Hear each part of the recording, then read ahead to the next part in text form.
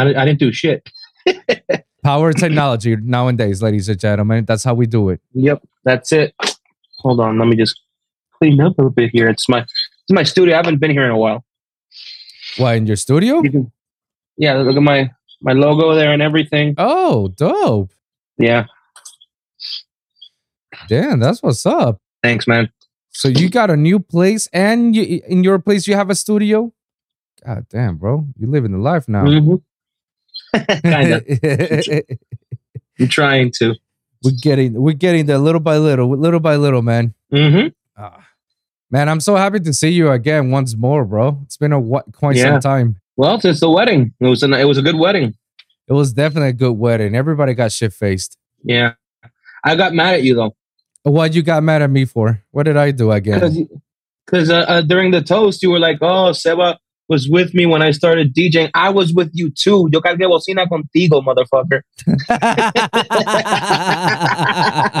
I do not disagree with that. I know that. The problem is the toast is for the groom, and if I include others other than the groom might feel a certain way. That's true. Especially this groom. Yeah.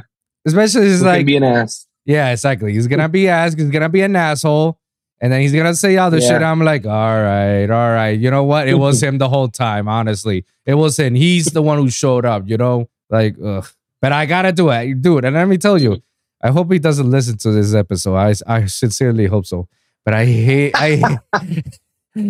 It was such an inconvenience for me to be the best man. Really? Oh my God. You had no idea the level of stress I was dealing with just to be in the band. And then again, I think my job was pretty easy than his. He was much more relaxed. I felt a little bit stressed out because I was like, damn, I gotta do this. I gotta plan this and that. Like, there was the whole bachelor party that he wanted to do. Is like, bro, it took me like a month or two or so just to plan that shit ahead of time. And to find out whether he wants it or not. And when I found out he wanted it, I was like, fuck. That was just another thing. That was just a headache as it is, you know. And then the other headache was, you know, getting over to the West Coast. Yeah. Did you rent a car? Or did you like no, you got a taxi, right? I had a taxi. For the wedding, I had a taxi. But I drove there through my mom's car. Okay. Yeah. But I totally forgot how far shit is, man. I totally forgot. And I totally forgot that when you get to the west side of the island, the whole highway becomes lights, traffic lights all around for no goddamn reason. There's no expressway down there. No. And then there's like no structure. Everything, there's like a plot hole for every mile away. It's like, oh yeah. And I totally forgot how crazy motherfuckers are when they're driving. You don't miss that, do you? No, I don't miss that at all. But then again, I do see it sometimes here in South Florida. It's just in Puerto Rico, it was like, fuck. It's concentrated. It's concentrated. You know, it's more within a little smaller space. It's that, and it people are very aggressive. There is no turning signal on it. It's pa'l carajo y ya. And I was very, very road ragey the whole time. What it was supposed to be a time for me to relax, it was a time for me to get stressed the fuck out. And then my fiance, she sees me and she's like, see, now I understand why you're like this over here. I'm like, thank you. We can finally agree on something. Yes. Because the whole time she's like, I can't believe, why are you such a road rager when we're driving? It's okay. We're going to get there. I was like, no, baby, you don't understand. This guy did this. He's a fucking idiot. He's driving slow. He's an idiot. Like, no, I'm not going to let him get through me. Like, no, he's a fucking idiot. I have to do out of the defense. I don't look for it. They look for me. I got to drive like this. How? Why? Because the fucking island was like that. She got scared so many times because when we were in the mountain itself, she was like, oh my God, what's going on? I'm like, what do you mean? It's like, there's no, why is that car going so close to you? It's like, oh, we're in the mountains, you know, it's a one-way road.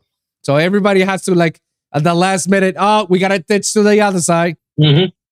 So it was such a experience, a little Jumanji Home level. sweet home. Yeah. Mm-hmm. So a lot of things are like, I feel like some things were like, wow, it hasn't changed, but at the same time, yeah, it has changed. I guess like image wise, it changed a lot, but it's still the same thing. Mm-hmm. So you see a lot of people, or a lot of the new places there, they look really pretty and stuff, which that has improved, but it's the same people, same thing. Yeah. Hijo de puta que son. Yep. Yeah. So if anybody is listening and wants to travel to our hometown PR, just go with precautions. And it's not a bad place. It's beautiful. Don't get me wrong. It's beautiful. I just don't recommend living in there for many reasons. Mostly it's because of the people. And the power. Oh, yeah. How is your power over there? Because we had to reschedule this interview so many times. Yeah, the funny part is I got this morning I woke up and the power went out. And I'm like, don't do this to me. No. And then I was like, I had to go to my office to work, and after work, I was like, please let there be power at the office, please at home. And when I got here, there was power, because if I wasn't going to reschedule this again, I was going to go to Plaza or someplace and be like, in a little cubicle. Well, they don't have the cubicles anymore. They used to have when Maria came, they opened up like a place where you could charge your phone. And really? Yeah, that was back in the day. But after Maria, I think they closed it out because I went the other day and it wasn't there. I used to use that place as my office. Like when I worked with when I worked with the social media for a couple places, I didn't want to work from home sometimes, so I just went to that place and had some fun. Yeah, fun time over there. I luckily I wasn't there for Maria, but I know my parents were there, my brother was there, and they told me that shit was no joke. That was fucked up. Yeah, you remember my old house that I used to live? Your parents aren't there anymore? No, we sold it like last year. Last year we sold it. But, okay, that's good. But remember that house, right? And you remember that it was a first floor, and then you got my parents' floor. Mm-hmm. My brother told me that the first floor, when he woke up, it got flooded. And now, mind you, it's in a corner on a hill. I remember. On a hill. So for the first floor to get flooded, that has to be some gnarly shit. I lost a studio. My first studio. Jesus. Mm-hmm. My place where I used to live, it was an oven. It was a hot box, so I couldn't stay there because I was gonna, die of a heat stroke. So I went to my mom's place. I left everything closed and everything. So the winds were so hardcore that they tore down one of the lights, one of the light posts, and that went through my window. And it went through my window, and then all the water came in. I lost speakers.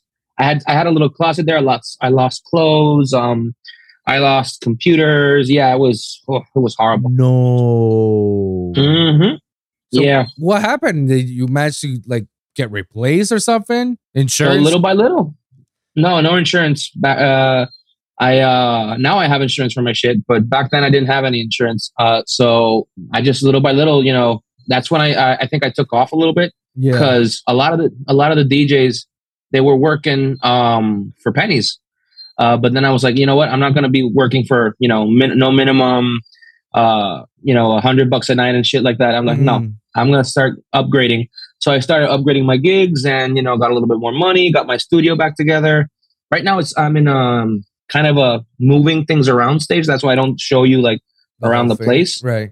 Yeah. Because I'm, it's been a while. And I have a couple things that I have to move around here. But yeah. The acoustics and everything I have to work on. I'm not sure how I sound, but well, I can hear the frog. That's how you sound. Yeah, but there's no big echo, right? As far as I'm concerned, no. You'll see the episode when it airs, but it's not that bad. Like I don't think you have like I had interviewers in which I wouldn't say they were bad on their audio quality. It's just that your quality is actually pretty good compared to others. I had worse. Okay. I don't tell them that was worse, but when you see the episode, you can tell how how I sound and how they sound, and that's just me fixing it and cleaning it up, mixing it, to sound at least to my level. But even so, sometimes you cannot clean turd, man. Like if it's a turd, no matter how many times you clean it up, it's still gonna be a turd. You can't polish a turd, yeah. Yeah, basically, yeah, exactly. So yeah, you actually sound much more better than the average one, the interviewer. All right, cool. Yeah, so it's not that bad, man. But thing is, I actually wanna. It's a cool thing that you actually hit me up, to be honest, because you were definitely one of my list of people I want to hit, and you're put yourself in the pat in the back for me, man, because you're literally the first Puerto Rican to get interviewed in my show. Nice, puñeta, that's all it. That's all it, and I'm very proud of being, I come from the island of Puerto Rico, and you to be one of my first ones to get into my show. To me, it's a great honor for me, man. And obviously a homie for a long time that we started together and everything. So I couldn't be any happier. So pat yourself in the back for being the first Puerto Rican DJ to come over to my show, man. Thanks, man. That's it. The honor's all mine. Absolutely. And I know people are like asking, it's like, oh shit, so you're like a homie of Wilson's. Like, well, I want to know a little bit about yourself. So I want to go more into depth about all your stuff, because obviously we can talk about everything, man. All the stuff that we've gone through together. And this is the stuff that I want to emphasize a lot with you for this episode, because sometimes there's people who don't believe how I actually got it to where I am, meeting all these artists. And I tell them, it's like, guys, it's like, I didn't start in this industry like 5 years ago when I moved into South Florida. No, I've been in the nightlife scene since 2010. And there's like lots of people that were with me. It's just because it was in a different scenery, it doesn't mean that I don't know the do's and don'ts right now. And boy, did I learn a lot of don'ts, back when we were doing it. But we were young and stupid. So there were a lot of things that we're going to commit, and it's a good thing that we did it, because that's how we learn from it. So I want to hear more about your perspective out of your trajectory, your history of it, So I wanted the listeners to know, like, all the shits and digs that got to you to where you are. So let's just start with, the beginning, the very beginning, like, because I remember you, obviously we went to the same college together and we hit it off. But I remember that you weren't a DJ at a time, that you were just starting out. Like, do I have that right? So when we met, I was interested in DJing, but I'm a musician through and through. So I that I knew. I was always playing guitar and drums and shit, and I had a band with Paola. You know her? She's over there in Miami. So I was there. I think I started around 2010. Yeah. I bought my little first computer with the whole controller shit. And I think I called you up to see how we could set it up, because you had just started too, but you had a little bit you had a little bit more experience, obviously, because you started and you had your equipment and everything. Yeah. But I remember that after you got your first equipment, I got mine, and then you said, "Hey, let's go to your house for a party." I think it was a get together. And we can DJ. Oh, shit, yeah, you're right. Yeah, yeah. And then we had a lot of fun there. I was terrible. And then my first paying gig you gave me, which we went to Encantada for that model's house. I don't remember her name. Oh shit, Melanie. Yeah, that's her. Oh, I forgot. Yeah, that we have a picture of all three models together. Yeah, and I was there, and I remember we had an issue with the audio because the filter was on and we didn't know what was happening. We thought, why does it sound like this? We were like, why does it sound like that? Yeah. What are we doing? And we put a filter on. Oh my god, that was. That was like, you gave me like $50 and we had to bring the the speakers and yeah, that was back in the day. I was like 2010, 20 or late 2010. Yeah. But after that, yeah, after that, I started practicing. I had a couple gigs myself, and then I think it was one of those foam parties at Senior Frogs. Yeah. We were friends with Bo, and he's like, "Oh, I need another DJ." I'm like, "Okay, sure, no problem. Let's go. Let's do it." And I was scared because it was my first big gig, you know. Right. And after that, I killed it because I practiced all week. I remember I was like, let me work on my set. Let me just do this. Let me just do that. And yeah, it started. I started playing there, and after that, I got my residency at Summers next to our college. Yeah. After that, I started working on my brand on YoungRock on basically everything that made us or made me an artist. And after that, I think it was, I want to say 2012 or 2013 that I really started taking DJing seriously. And some things happened. I was I think about 24, 25. I moved out of my place. You helped me move from my place. Yeah. And I started. That's the place that got fucked up with the hurricane. Oh, really? That one? Yeah, where you help. Yeah, that was where I moved, and that one got fucked up because of the hurricane. Oh, fuck. Yeah, now I'm in a new place. It's close by. So yeah, basically that was what that happened, and we had you and me. We did a couple gigs together. We did a lot of kids parties. Yeah. We did the whole. What was the name of this place where we went in Guaynabo? Club Náutico era. Did we do the gigs at Club Náutico? No, it was a club in Guaynabo that we used to go to. We did like 3 or 4 events there. I think your dad got us those gigs or something, or your mom. And there were kids parties. Oh, in El Caparra. In El Caparra Country Club. Caparra. Oh, the country club. Yeah. Yeah. We did those for a while. Oh, yeah, we did. Yeah. Yeah, we did like 2 or 3 gigs there. I had a lot of fun. Yeah. Especially the adult parties, because the kids parties were, we played like, whatever they wanted. But then when I wanted to step up and started, doing my own stuff, I started, like I said, I started taking DJing more seriously. And I went up to a hotel, the Conrad, and there was this DJ playing. I'm not going to say his name. Is he secretive? But I was new. Huh? No. I just don't want to, it's not something bad, but it was a negative thing.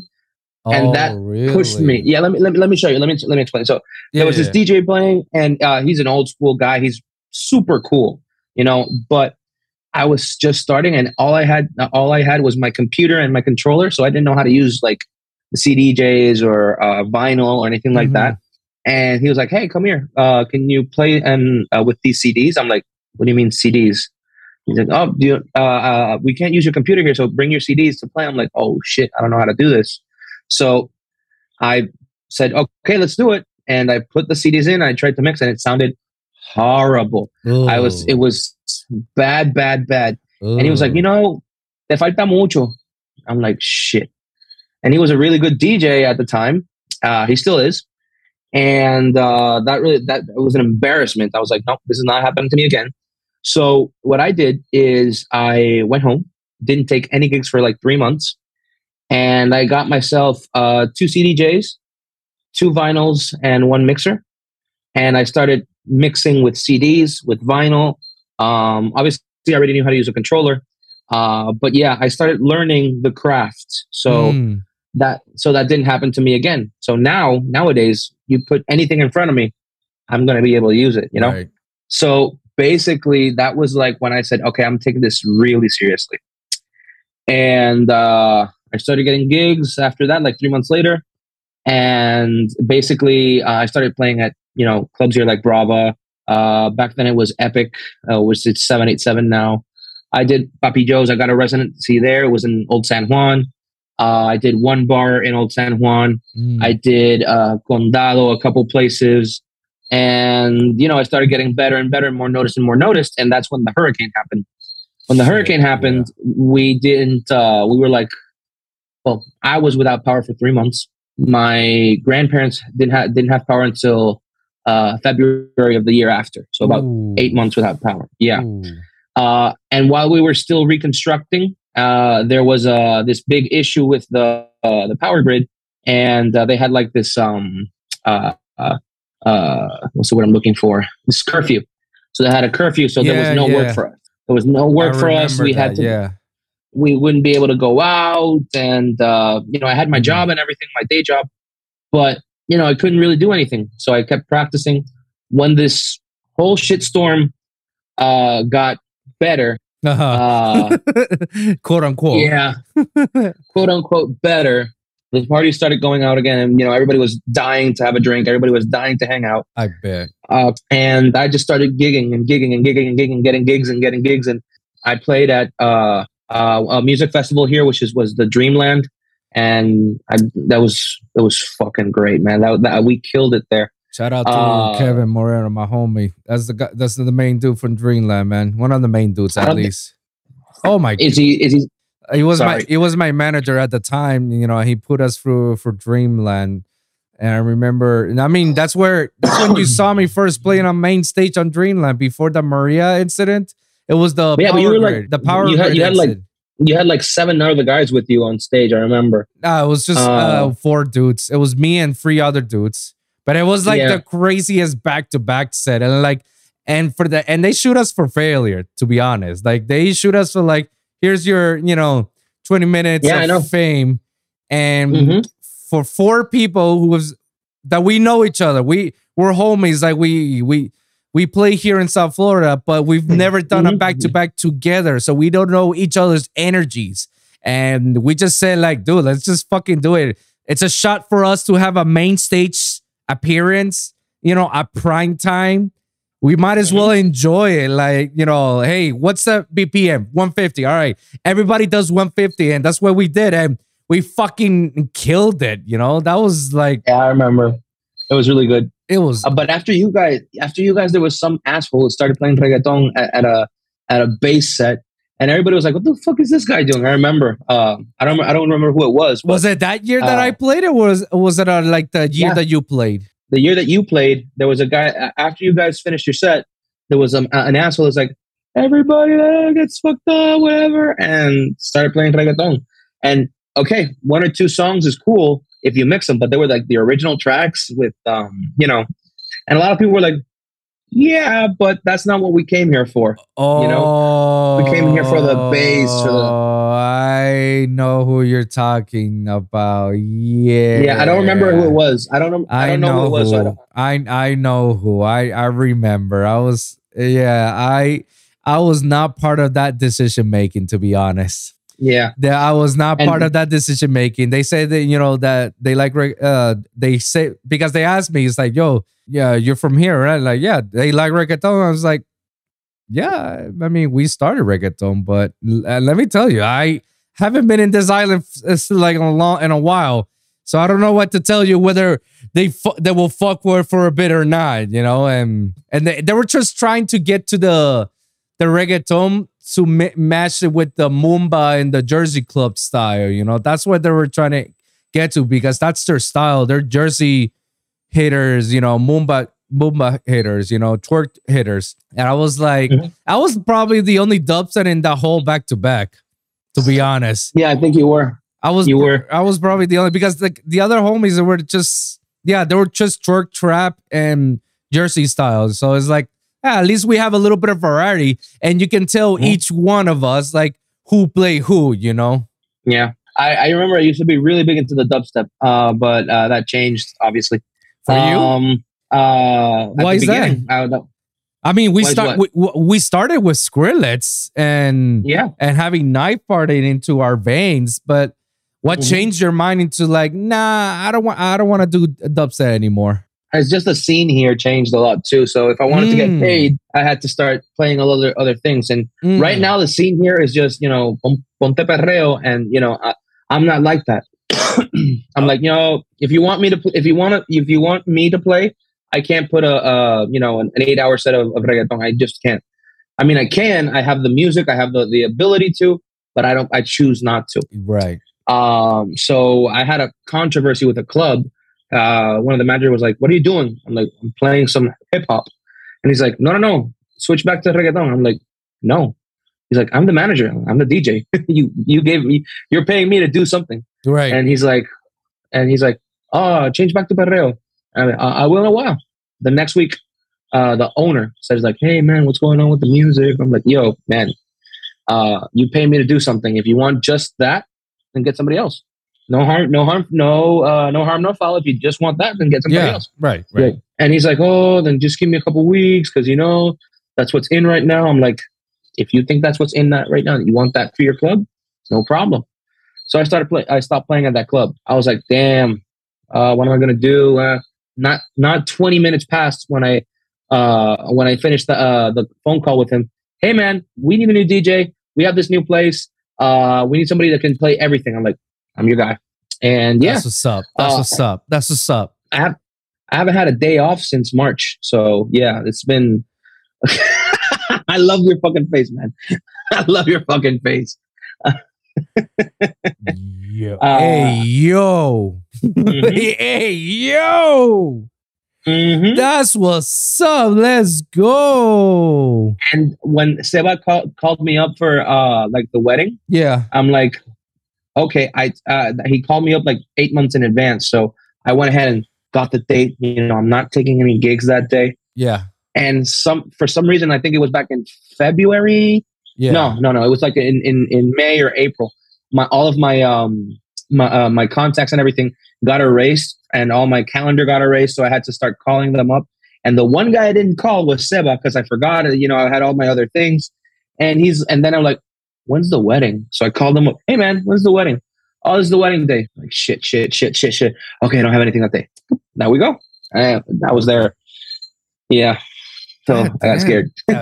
No, I would be, man. But I'm proud of you, bro. I'm very happy to hear that you're actually doing great, man, and that you have every fucking weekend a gig for yourself, man. I'm happy for you. And I do. And I'm more than happy and proud of you to stand up and tell managers and owners to kindly fuck off. When you're you said it kindly. Yeah. Basically, because you are a certain style of DJ, and that's where many of the up and coming artists have trouble with, because you wanna be identified as this. Like if you wanna be as the dubstep producer, you're the dubstep producer. You wanna be the house guy, you're the house guy. If you wanna be the open format guy, you're the open format guy. Whatever the DJ that you wanna be, that's what you're gonna lean towards to. But if like a club comes back to you and hits you up to say like, "Hey, like I need you to DJ for this gig," and so yada yada yada, just play house music, and you're like a dubstep producer, you'll be like, "Why are you hiring me?" And no, I'm not gonna do that. That's not my job. But here's the thing: a lot of people, a lot of young bucks, a lot of young kids, they see that as an opportunity. And they are scared that if they reject it, there's not going to be another opportunity. And we both know that because we both been in those situations before in which, an opportunity roses and you're like, "Fuck, bro, we got to take it." Like, I don't like it. I don't like playing it. But you know what? We got to take it because we need to get our word of mouth out there. We got to let our names out there, and sometimes it sucks. So, kudos that, we got to the point of where we can actually say no to somebody. If this is not what you hired me for, this is not the type of DJ I am, like, just no. And I'm sorry. If I was misleading to you, I'm sorry, but I'm pretty sure I was pretty clear what type of DJ I am. And I've said a couple times, kindly fuck offs to other people, because people were telling me like, "Oh, I need you to open up for, for example, Dubs. Dubs is a house mainstream house guys, right?" And I asked them, yeah, big room, yeah, give them the big room stuff. And I asked them, yeah, guys, like, do you not know what I play? Mm-hmm. Like, I generally play trap and dubstep. Like, my whole fiend is bass.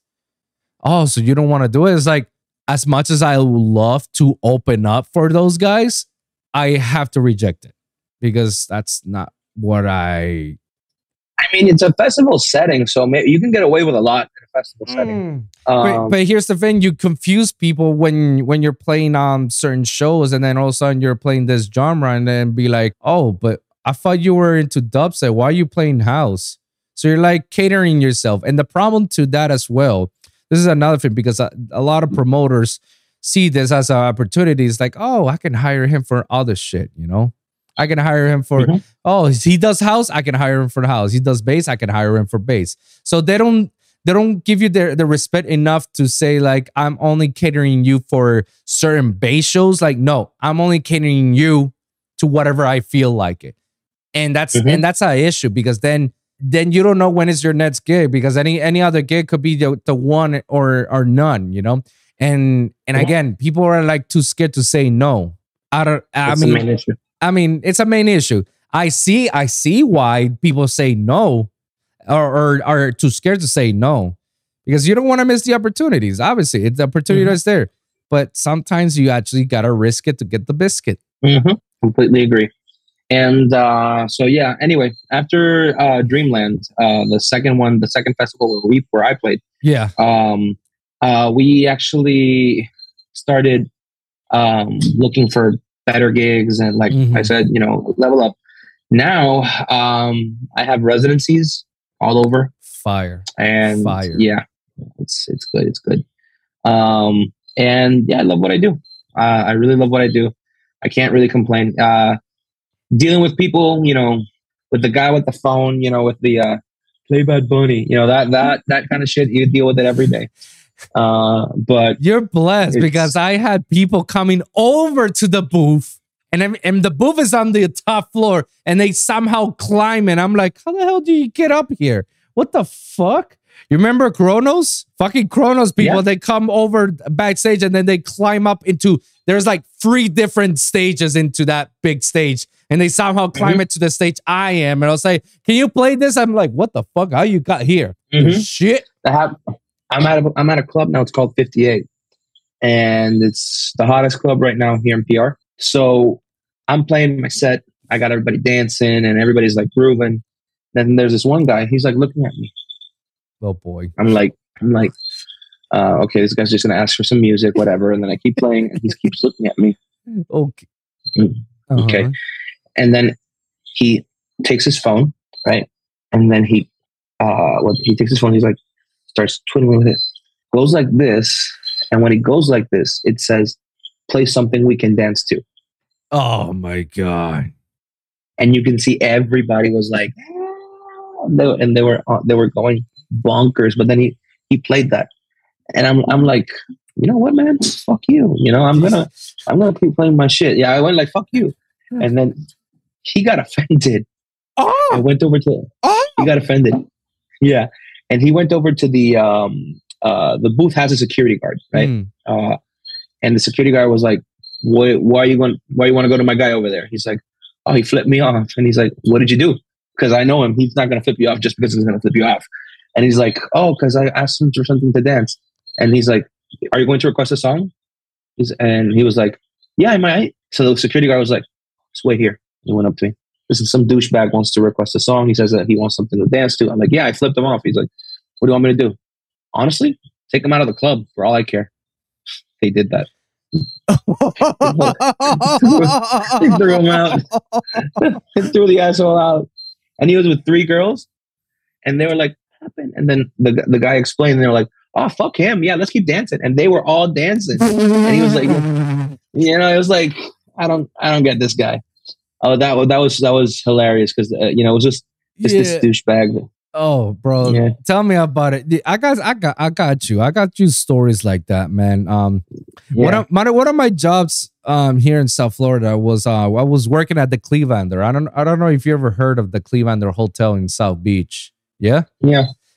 Well, the Clevelander, I was a stage coordinator, and sometimes I had to be the DJ because when one of the hottest DJs don't show up because they were running late. Oh, Ralph, we need you to DJ for a bit. They haven't showed up. I'm like, I hate the fact that I told people I'm a DJ because now I have to play mainstream shit. So I always have a fucking USB with me, and I just DJ through CDJs. And because I already have everything on cue points, I'm just like, don't even need headphones. I just know when to time and I just play stuff. So it was one of those times in which it was on prime time because the DJ, one of my DJs was running late. It was I think it was like a midnight set because they go by 5-hour sets, you know. So it was like the last hour set. You know, the next DJ has to clock in at midnight, and he hasn't showed in a bit, and the other DJ needs to get out for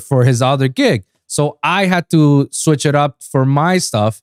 And then, you know, I kept the energy going. I kept the energy going.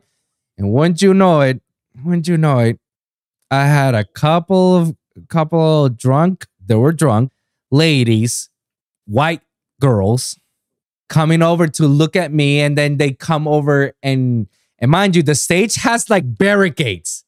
It has like a fucking cone, and it has a fucking thing that says, no, you can't go in.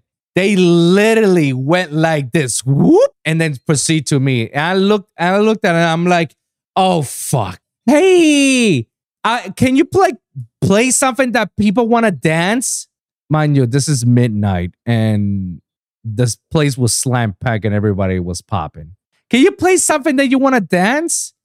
I'm like, lady, I'm playing some Rihanna's and Drakey shit. What do you want? What you can't? You don't know how to twerk? Like, nah, I want something like, you know, like energy, like this and that, and I could go this, like this is not killing it. This is like and I'm like, the fucking audacity. And I'm not even supposed to be here, bro. Like and I'm getting insulted by the men, and I'm just like, security. I went to the microphone. It's like, hi, security. Can someone come over to the stage? And you see like 5 fucking big motherfuckers coming over to the stage. And it's like, what happened? Them. Because now, not only did I say no and fuck off, they started to go all around the stage and started to go on the stage spots, which becomes a liability for us if anything happens. And they start dancing and everything. And so one of the security guards basically go like this. We took her out. And I got plenty of more. One of my favorite ones is that I was walking by and I was like looking at an old, you know, Haitian couple. And they were like, oh man, the love is good, because they were like getting it. When I started with the Moomba shit, they were like, I'm like, all right, bet. 4 hours later, it was 4 o'clock in the morning. I kid you not, I was walking by and I see the same merry old Haitian couple. The woman was giving heads. I mean, I've seen that before, but let me tell you, bro, I see some nasty shit over in South Beach, man. And it's funny because it's one of those things that you thought you've seen it all, but every day something new rises and just tops it. And I'm like, okay, so I haven't seen it all. And then another thing tops it. And it's like, okay. One of the coolest things is that I saw somebody throw up in the rooftop. Like down the roof? No. Like, we have a terrace in the rooftop. So there's a second party happening in the same hotel. So you got the main stage, and then you got the loungy area in the terrace area. We saw literally somebody puke over and they landed on the street. I remember one time I was playing at one of the clubs here, and there was this guy. He was like, had 2 beers in his hands. Like, he stopped, and his face went blank. He just went, threw up right there. Yeah, like a baby. Like, yeah, it happens. But yeah, a lot of nasty shit. A lot of nasty shit. Yeah, but I mean, what can you do? Oh, I mean, we can kindly tell people to fuck off and stop asking or requesting. Like, that is like the most annoying shit that I have ever dealt with as a DJ. I don't mind requests. I just when it's the same 4 fucking songs all night, you know, it's like if it's a hot song and you you know you're gonna you. It's like this. So you listen. Basically, a lot of people listen to music in their car when they commute, right? Yeah. So they go from point A to point B.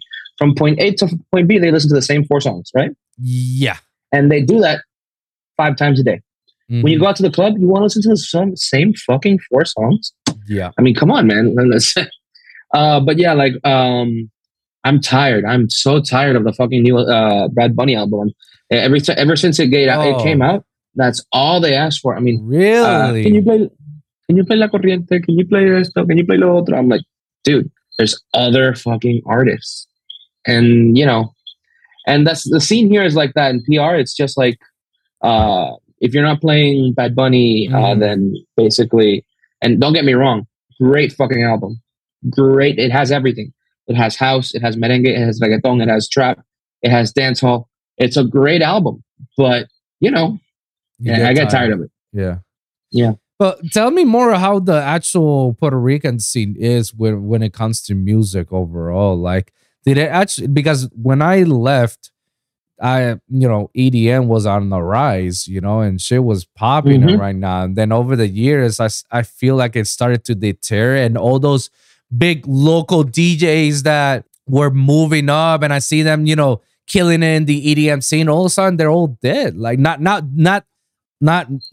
literally they were dead, but I mean like figuratively they were dead. Like that said, there was no more EDM, no more EDM artists, no more this and that. Like what happened over there? Like did reggaeton overturn all that shit and went back to popularity again? Yeah. So the thing is that more or less when you were leaving, EDM kind of, I think it was too big to succeed because everybody wanted to be a DJ. Right. Everybody and their grandmother was a DJ. Right. So that got like really, what's the word I'm looking for? It's inflated, not overpopulated, not inflated. It went like a bubble. Too much. Yeah, it's when you have too much demand for a little supply. What's saturated? It got really saturated. Yes, it got oversaturated. Yeah, it got oversaturated, and then like basically reggaeton started to go up again. Then you have the Anuels, and you have your J Balvins and the Bad Bunnies and the Balumas. Yeah, and the Bad Bunnies, and you have good reggaeton songs coming out. And when good reggaeton starts coming out, but a lot of people started listening to it, and EDM went declining, and a lot of the EDM started sounding exactly the same. One song sounded like another, and that's happening now with reggaeton. So that's why a lot of reggaetoneros are now doing house music, are now doing merengue, are now doing they're branching out. I think if they would have done that when the original boom back in 2008, 2009, when the original reggaeton boom was there, we would have had a more versatile urban economy in music. Nowadays, every artist does everything. And I like that. Really? I like everybody's doing everything. I think it started with Raúl Alejandro, which is personally one of my favorite artists. Raúl Alejandro. Okay. Don't tell me. Come on, man. I don't know who the fuck that is. I don't know who the Really? No, I'm being serious. Listen to this. He made a reggaeton drum and bass. Nani? Cuando fue, it's called. Listen to it because I don't want you to get copyrighted. But he made a song, and I was listening to the album. The album's pretty good. I think he did the song Todo de Ti. Aceleraste mi latido. It's just basically Fergie's song plagiarized, but I'm not going to say anything about that.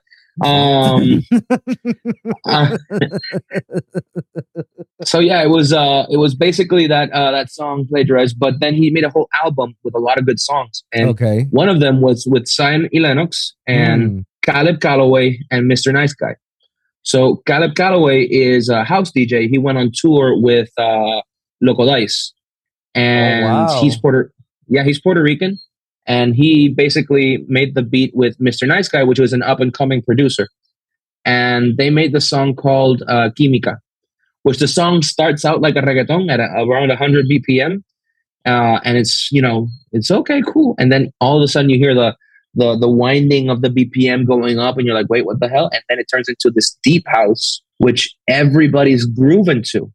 And after that, everybody wants, okay, I'm going to do a house song. Everybody wanted to do a house song.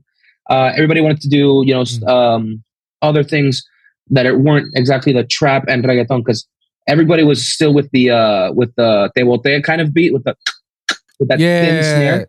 Yeah, it's that fixed snare. Yeah. I know which one you're talking. Yeah. So it was that, and basically everybody was still then doing that. Then they took the whole genre and turned it on its feet.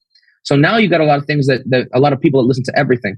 Right now, I think we're in one of the best moments, because you got your house parties, you got your reggaeton parties, you have your drum and bass scene. A lot of places closed. Like one bar was one of my favorite places. Am I boring you? No, it's been a long day, bro. I swear to you. Same. So a lot of places like, but a lot of places like one bar. That you've one bar. What I remember one bar back in the day that was like the one place that you go for drum and bass. Am I wrong? So they started doing house parties and drum and bass parties and after parties for like the big EDM events. Mm-hmm. And Skrillex played there with Chami back to back. Holy shit! It was off the hook. It was so good. Holy shit! That's nasty. It was nasty. I was there. I back then I used to play for Papi Joe, which was one of the bars in Old San Juan, and the guy that did the bars at Papi Joe was the same guy that did the bars at the events. So I got to get all the cool events, and I got in. Are you still there? I'm still here, but the signal. Yeah, can you hear me? I can hear you now, but you were like lagging and freezing all over. All right, I think I'm back. Okay. Yeah, basically, I think I was talking about the Skrillex and Chami set. Yeah.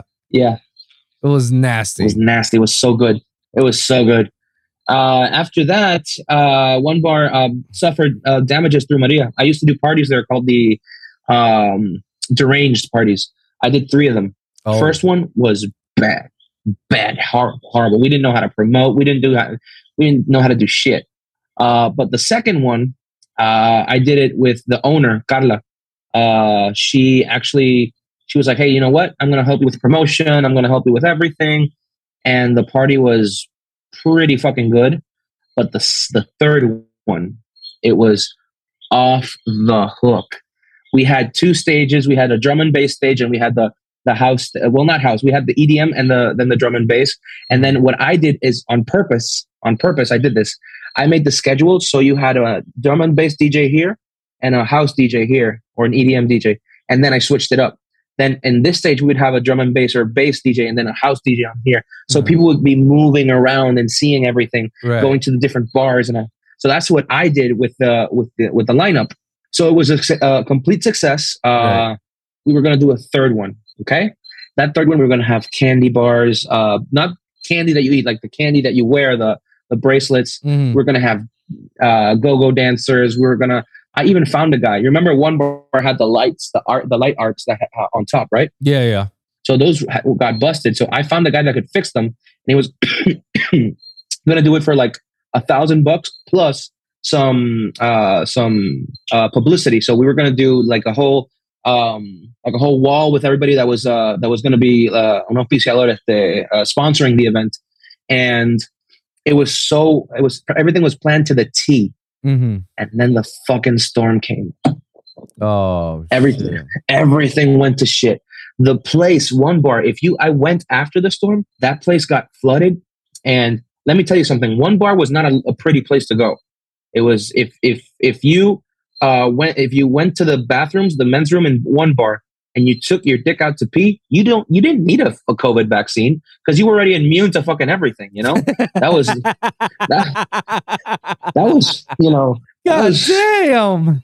That was bad. It was nasty. That bathroom was nasty. And the girls' room, I heard you couldn't go in there because, if you squat down to pee, some sort of lizard thing would, come up with the toilet. And it's a joke, but it was nasty. When I went there after the whole storm, they had wooden floors. They were like going up like this because of the humidity. All the sound equipment was already old, so it got wet. And one of the speakers, Yeah. The glue from the mesh like dried up, got so wet that it started To tearing peel like off. this. So you could see the wiring and the speakers and everything, and you could see everything like deteriorating. Oh. So Carla did what any sane person would have done, and she's like, "Listen, this is not gonna.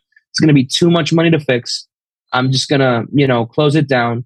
And they did that. They closed it down. They gave it back, and now it's just an empty door. There's nothing there. Seriously. Yeah, I really wanted to buy it. But I don't have the money to fix it up. That's a huge investment, man. That's It is. And let me tell you, it's one of those risky investments.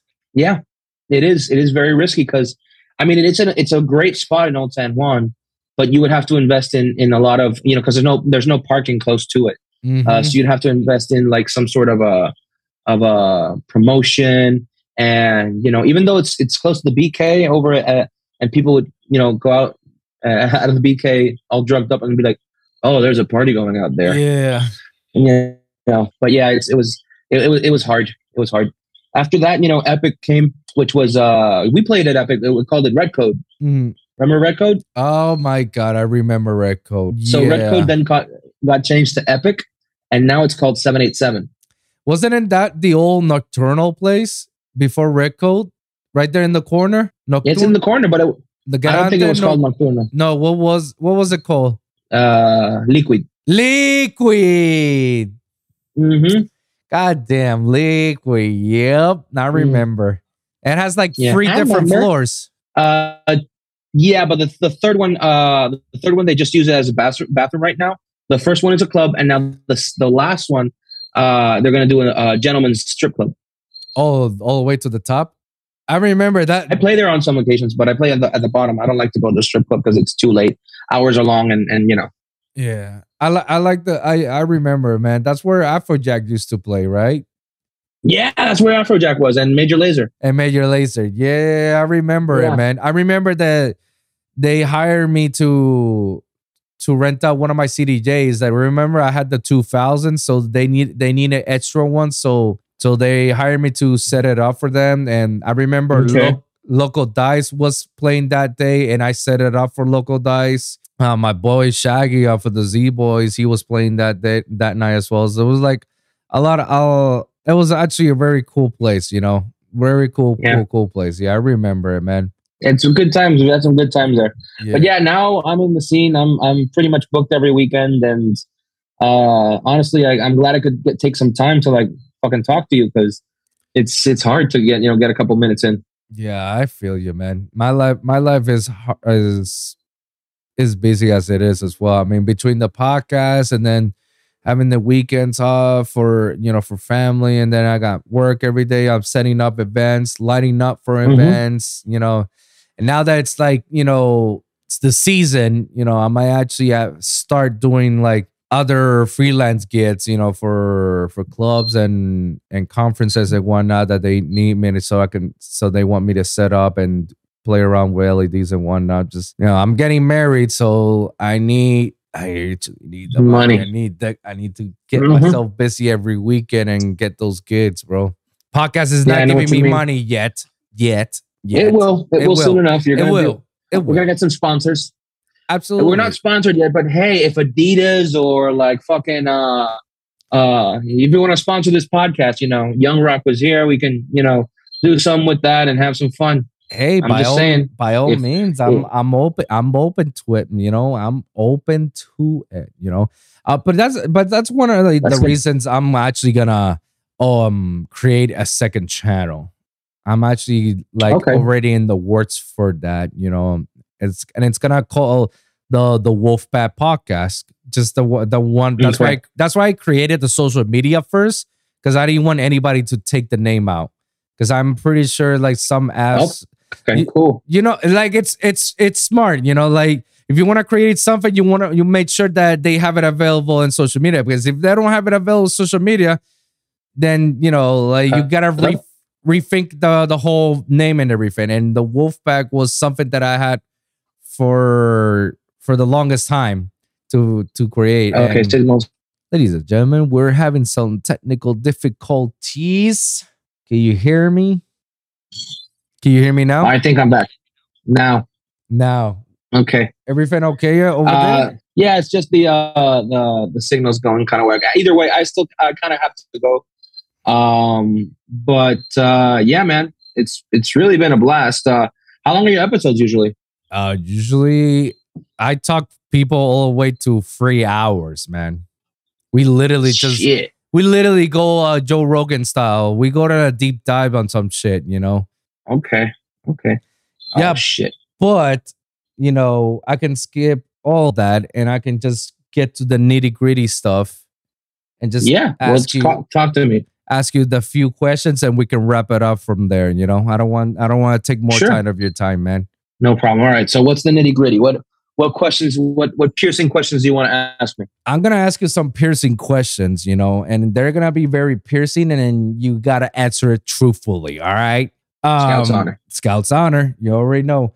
Marketing wise, like what is it that you had to do for you to market yourself as YoungRock? Knowing that you were a young DJ in the scene in a small island, not many people are doing what you're doing, or a lot of people are doing what you're doing, and the competition is right there. How are you standing out yourself from others and using marketing as one of your tools?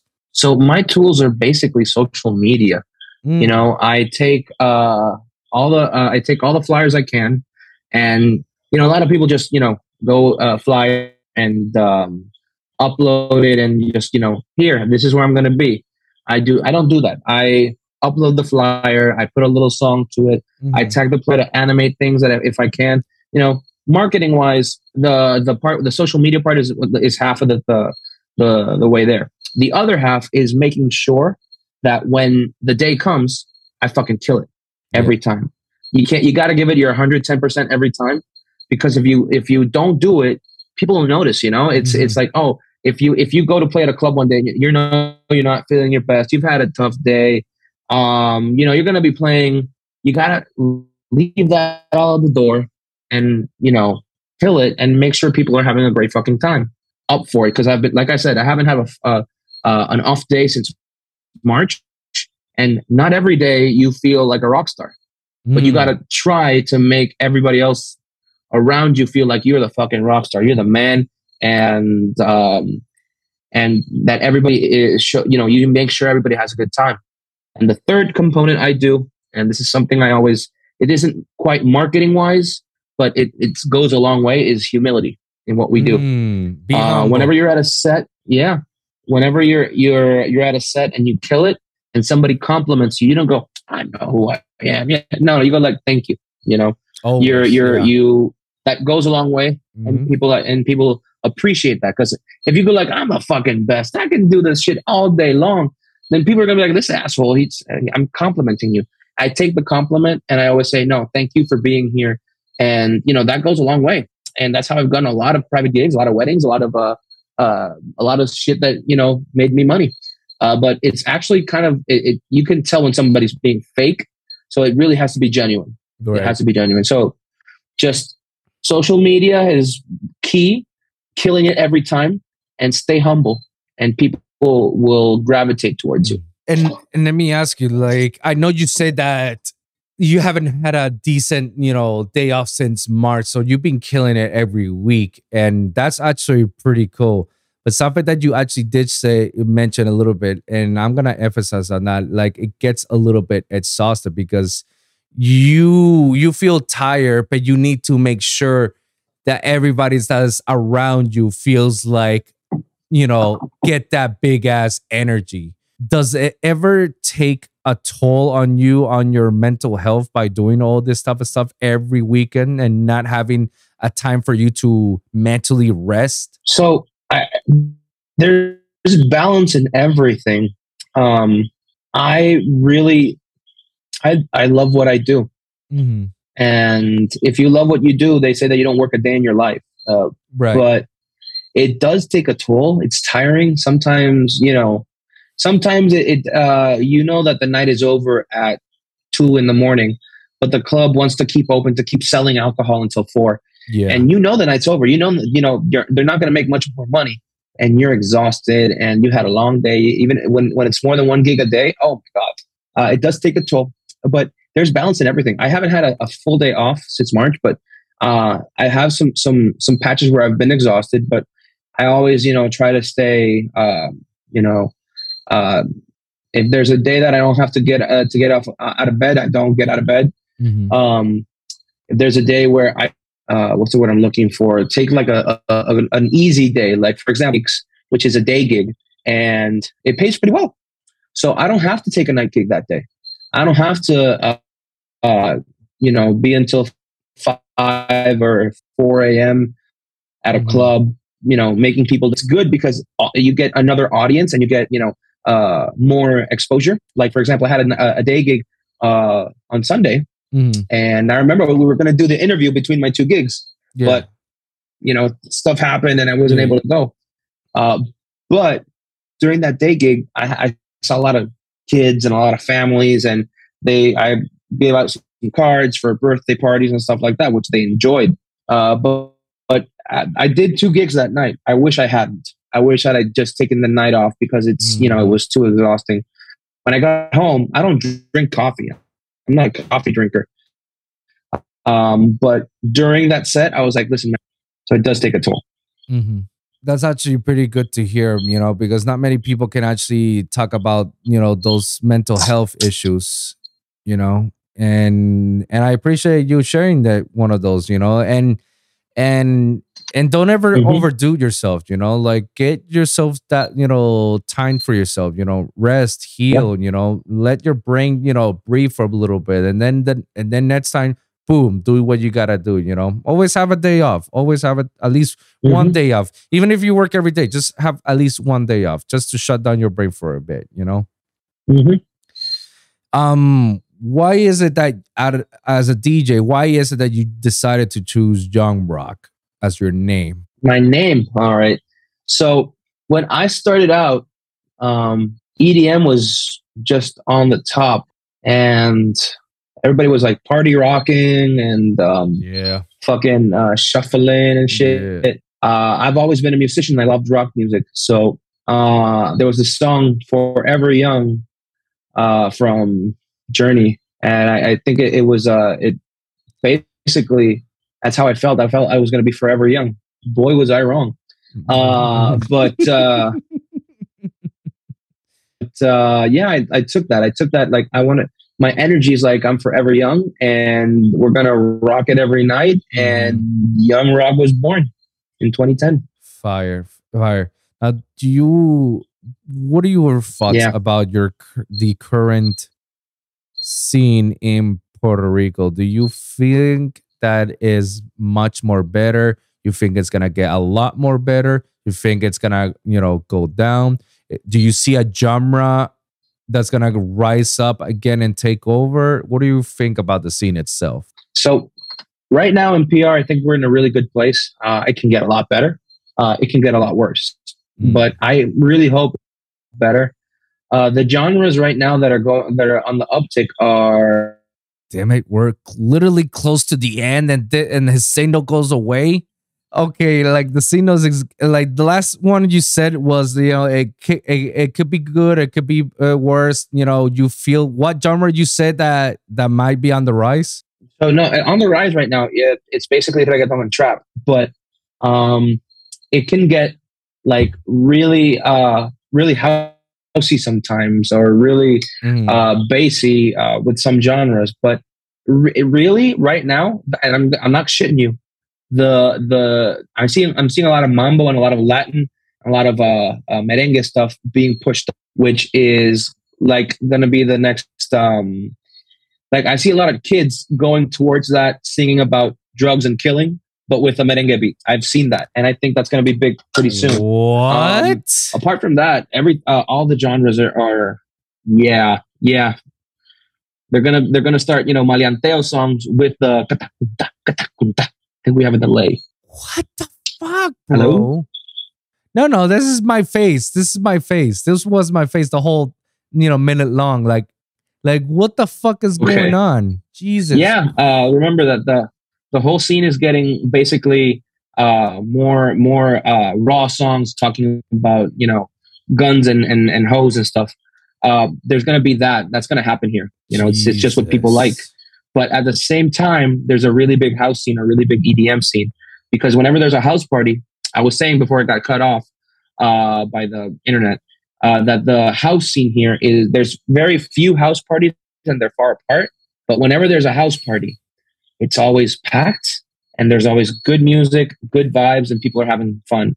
So yeah, I think moving forward, PR is just going to be like in a big Latin and reggaeton. Moving forward, it's going to go up, but there's going to be a renaissance of house and EDM. Well, wow. Like we got to the point, like let's normalize, maleanteo and guns and hoes and bitches and whatnot to merengues. Wow. All right, guys, we did it. We crap. Do you believe that there's the EDM scene is alive and well, or you think it's dead and buried? I think it was dead. It was, but now it's going on an uptick. And if it were dead, I wouldn't be working right now. Two more questions and we can wrap it up, man. What is your greatest accomplishment up till now, and what do you hope to accomplish in the future? Wow, that's loaded. So my greatest accomplishment. I mean, I've played in New York. I've played in Miami. I've played in Orlando. I've played here in PR. I think my greatest accomplishment was a party that we did in the lobby of La Concha. It was the day, I remember. Yeah. Yeah, I know, but this was recent. Actually, this wasn't. This was when the hurricane came. Hurricane Fiona. When everybody's power went out before the fucking thing got here. Yeah. There was another curfew, but it didn't apply to the touristic area. So they called me up and said, "Hey, John, do you think you can make this gig?" I'm like, "Man, it's gonna be a rainy night. You know what? I ain't got shit to do. Let's go." And we had a fucking party there. Oh my God. The place was packed. It was the only place that was open, but everybody had a blast. We had dancing. We had people jumping up and down. It was fire. It was great. Usually I would think, since it was a stormy night, everybody's going to stay home and be with, but that night was fire. That was so good. And for a future accomplishment, man, I played at Dreamland, which I think was one of my best sets. I want to take a crack at that again.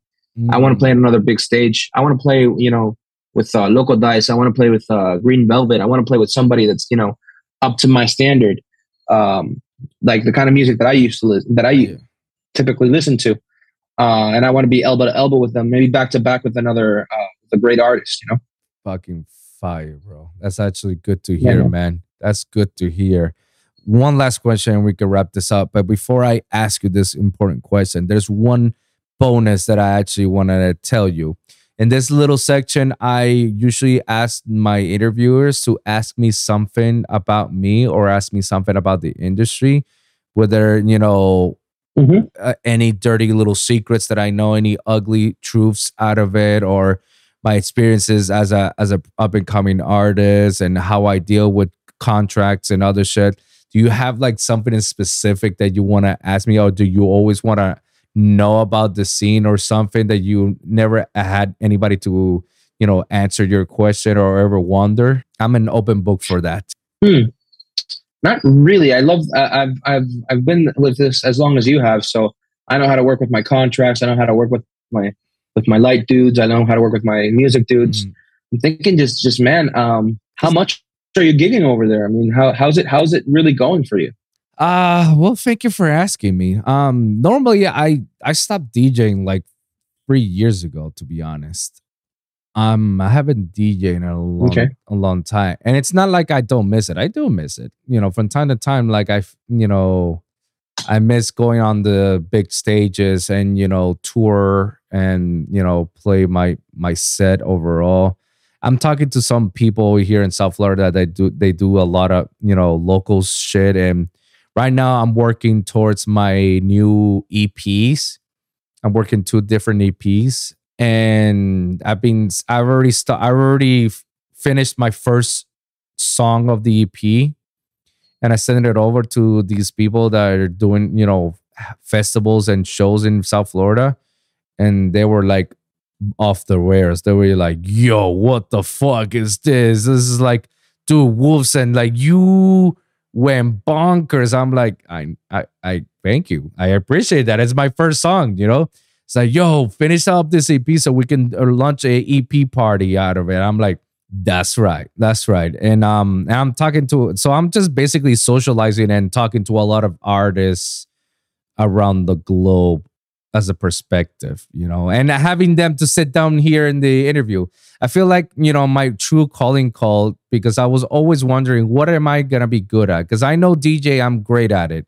I never doubted myself at DJing, and I proved to everybody, like, see, a kid like me from Puerto Rico got to fucking Miami, and in less than a year played in fucking Life in Color, Sunset Music Festival, and EDC after parties, and the after parties at Club Space and whatnot. The big shows like Club Cinema, and all around tour around Florida. Tour open up for an artist who's now one of the biggest artists, Nitty Gritty. I tour with him and open up for him.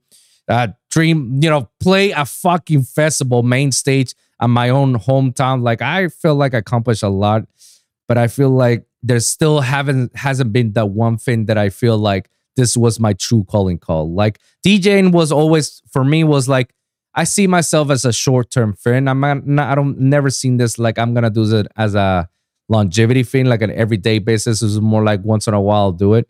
So I haven't figured it out until I hit podcasting. Once I started podcasting, man, I've never been so happy and so focused and so in it that I've ever done in my life. More than DJing, more than making music, more than, whatever. Like, I had so much great conversations with some of the greatest established artists in the industry that if you hear some of their stories, you'll be like, holy shit. And even sometimes, I sometimes look at myself as like, bro, how the fuck did I manage to get to talk to this guy?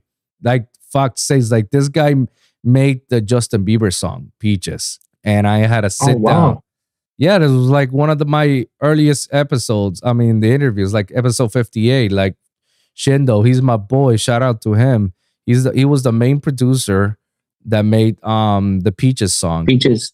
And cool. And when he did it off a rip of Instagram live that Justin Bieber did, because he was just playing the melody of it and he was singing. So he ripped that, put it on Ableton, and he started making the beats out of it and started getting the groovy out of it.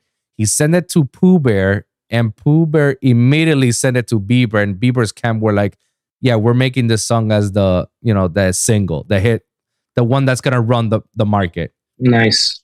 Not many people are like blessed enough to know those type of people, but I did, I still do.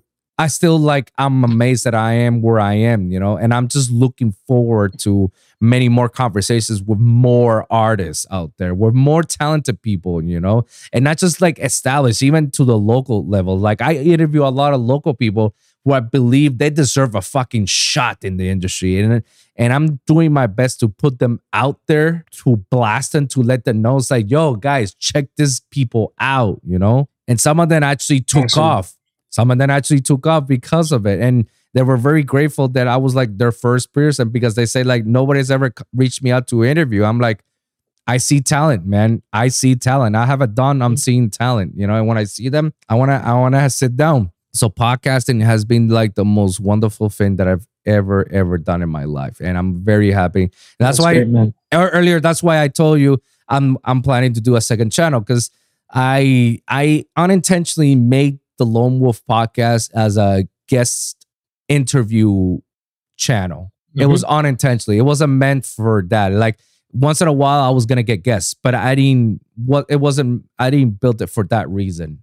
Build it for another reason, to to on a weekly basis talk about all the shit that's happening in the entertainment industry and share some of the ugly secrets or truth bombs, that happens. And and being like a media-esque opinion a bit based on my experience a bit, like for example, why do I think that the Grammys are rigged? Well, let me show you. Example A, The Weeknd had the best year. The best year of a best album overall. Like all of his songs were bangers, music videos, Super Bowl performance. Like he had a wonderful year, and yet he hasn't won one Grammy. Wow. For all that. And the reason why he hasn't won, it's because there's a voting process. People assume that it's like, oh, it's because it's the most highest number song. It's like, nah, bro. It's a voting process based on top heads, deciding who they want to get in, and engineers from all around the nation. They get a say in it. They get a vote of it. And most of the time it's a favor to favor. It's like, it's a favor to favor, and at the same time, is engineers never heard of The Weeknd, so they're gonna vote for something that they've heard of. So they will rather vote for Taylor Swift. They heard Taylor Swift, they worked some of Taylor Swift's, but they never worked with The Weeknd. So obviously, they're not gonna vote for The Weeknd. They're gonna vote for the Taylor Swift, even if they never work with the project. A perfect example. So it's something like that. Yeah, so I get it. Yeah. No, I was going to say, so that was the purpose of this podcast. That was me about talking about stuff, and from time to time to have interviews.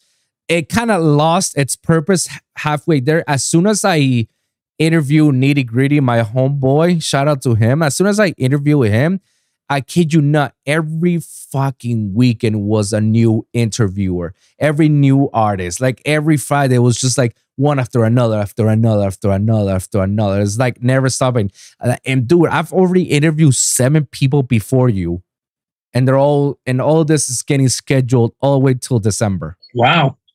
I have like shit to edit all the way to December and publish all the way to December. So it's like new episode every week. But like I said, it kind of lost what I'm trying to do. So now I'm creating the second channel, which is what I initially started it, which is every week something shit happen. I'll put up the mic. I'll talk for 30 to 40 minutes. God knows if I can reach 40 hours of talking. Holy shit, that'll be a record. 30 minutes in the mic into the camera, and talk about certain topics. Like this week, shit that happened in Twitch. There's a Twitch drama happening on what else? Oh my God, the music scene. There's been some fucked up shit happening in the bass music scene about certain allegations of certain bass artists that allegedly they have raped, women. And now that's been the talk of it.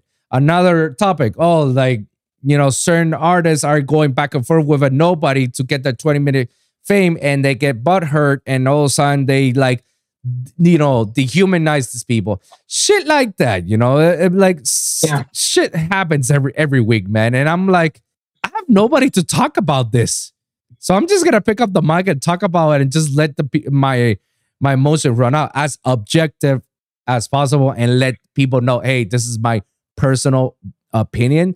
You don't know what goes behind the scenes. I do know what goes behind the scenes. There's more to that story than meets the eye, Yeah. But stuff like that. So that's like the stuff. And from time to time, I don't mind having somebody to come over to the show and bounce these, ideas or topics with them, So it's meant to be like a weekly based thing, like let's recap what happened last week. Well, some of this stuff. Oh my God, the new God of War is coming. Holy shit, that we gotta, I tell people, hey, you gotta get God of War, man. God of War is the fire. So it's like stuff like that. So that's like the plan of it. I already have my domain. I already have my emails. I already have the logo brand. I already said, so I already have my social medias. So all I'm missing is like a place for me to publish it, the RSS feeds, and to upload it. And then I guess the one thing that I'm missing is what's it called? Oh yeah, the sponsors. Yeah, there you go. Sponsors. Sponsors. Yes. I'm missing the sponsorship. So that one's gonna be more sponsor oriented more than the lone Hey, wolf. Manscaped, you want to get the word out? Hey, come on. This guy shaves his balls. You already know. Look at my beard. I kind of need to trim a little bit my beards. And my man over here, YoungRock, needs his beard trim as well. Look at that pretty little beard, you know? Manscaped, sponsor us, please, please. So yeah, bro, that's my goal, man. And I see it as a longevity thing.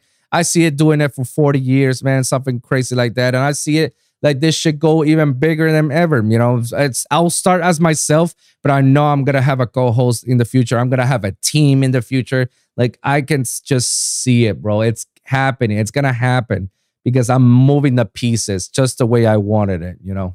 That's good. I'm happy for you, man. Thank you. I really am. Thank you. So I think you have one last question for me. I really want to answer it, man. Let's go. Let's go. Let's end it with a high note, man. Let's say that you're walking down the streets of Old San Juan. You're chilling. You just got out of your gig, and all of a sudden, fucking UFOs came out of nowhere, and you're like, "What the fuck? What's going on?" And they're like, "Yo, YoungRock," and you're like, "Whoa, you speak my language?" Like, yeah. Anyways, YoungRock, we need your help because you and only you can help us with what we need. And you're like, shit, this is gonna be a good story in the future. All right, let's do this. They're like, but before you go, we don't know how long you're gonna be out. Here's a piece of paper. Write 3 pieces of advice that you will give to someone. What are those 3 pieces of advice? Just anybody in general. Anything in general. It could be music related, work related, life related, anything in general. Go ahead. There's 3 rules I go by in life, and I think I had to use them here. 1, keep hydrated, my friends. Always have some water next to you. Like, I don't have water right now next to me, and I'm failing myself, so that's why I'm so red. Yo. 2, always reach for your dreams. Okay? I said it once before. I'll say it again. I might not be the biggest. Well, maybe I am the largest DJ, but I'm not the biggest DJ, but people know me, and little by little, you're gonna get to know you. Where they stop you. They've stopped before. It's like, hey, aren't you that guy? And I have to be specific because there's another guy that looks just like me, who is a guitarist. Yeah, his name is Mondongo, and I have to say, no, I'm not Mondongo. Then they're like, no, you're the DJ. I'm like, yeah, that's me. I'm the DJ. So I get stopped and recognized, and that feels great when they, they're like, oh man, you killed it that night or whatever. And that's, don't quit on your dreams. Maybe if you want to go ahead and work on them a little bit every day, just a little bit. Don't, one day that you don't do what you love is a day that's lost. So my friends, keep working on your dreams. And lastly, I said it before, I'll say it again, stay humble.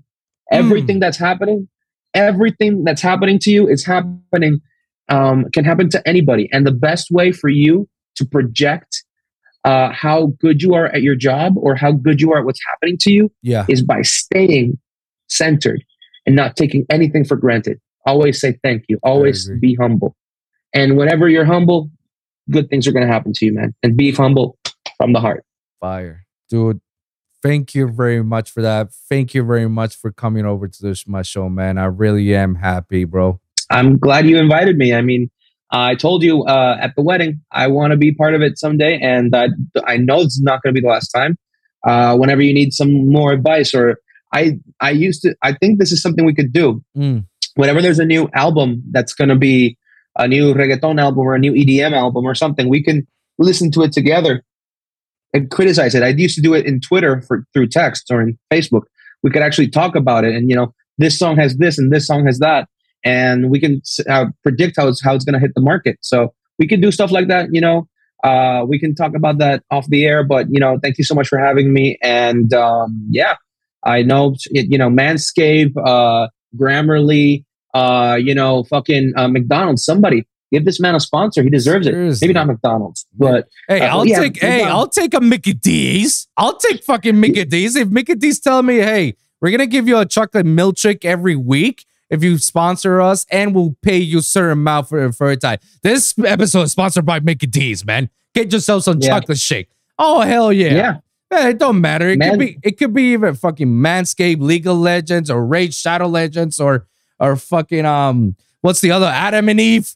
Oh hell yeah! I'll open up the whole porn adult store. Hell yeah, Adam and Eve, get some of them. What's the one that's like, oh, you're not gonna believe this game, and it's like really dubbed over, so he's like, you're not gonna believe this game. Yeah, I forgot. There's one like that on YouTube too. But hey, get this guy a sponsorship, man. He deserves it. Absolutely. And Joe Rogan, get this guy on your fucking podcast, because he's gonna. Please, that's a huge dream come true. If I ever sit down with Joe Rogan, man, and I'm gonna text you. Liked him before he had the podcast. I remember this shit. Yeah, you liked him when he was a host. Yeah, exactly. yo, you remember, bro? You remember? I remember. All right, guys, I gotta go. But man, it was great talking to you. Absolutely, and let's not wait. Let's make this happen more. Absolutely, right? Bro. Like, well, YoungRock, thank you very much for coming out. But yo, before you leave, plug yourself out. Let the people know where they can follow you and what they can expect from you. Guys, just follow me on Instagram. It's at YoungRockPR. That's young like joven, rock like piedra, PR, where I'm from, Puerto Rico. And you guys fucking follow me. I'm always posting there on where I'm going to be next.